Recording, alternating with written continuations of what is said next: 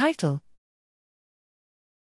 Abstraction of reward context facilitates relative reward coding in dorsal and ventral anterior cingulate cortex.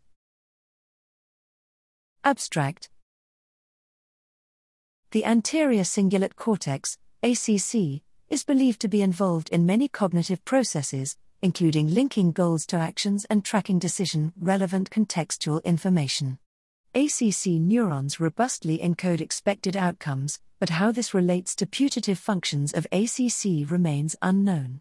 Here, we approach this question from the perspective of population codes by analyzing neural spiking data in the ventral and dorsal banks of the ACC in monkeys trained to perform a stimulus motor mapping task.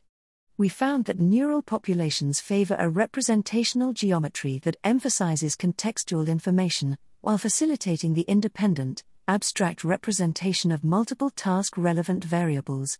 In addition, trial outcomes were primarily encoded relative to task context, suggesting that the population structures we observe could be a mechanism allowing feedback to be interpreted in a context-dependent manner.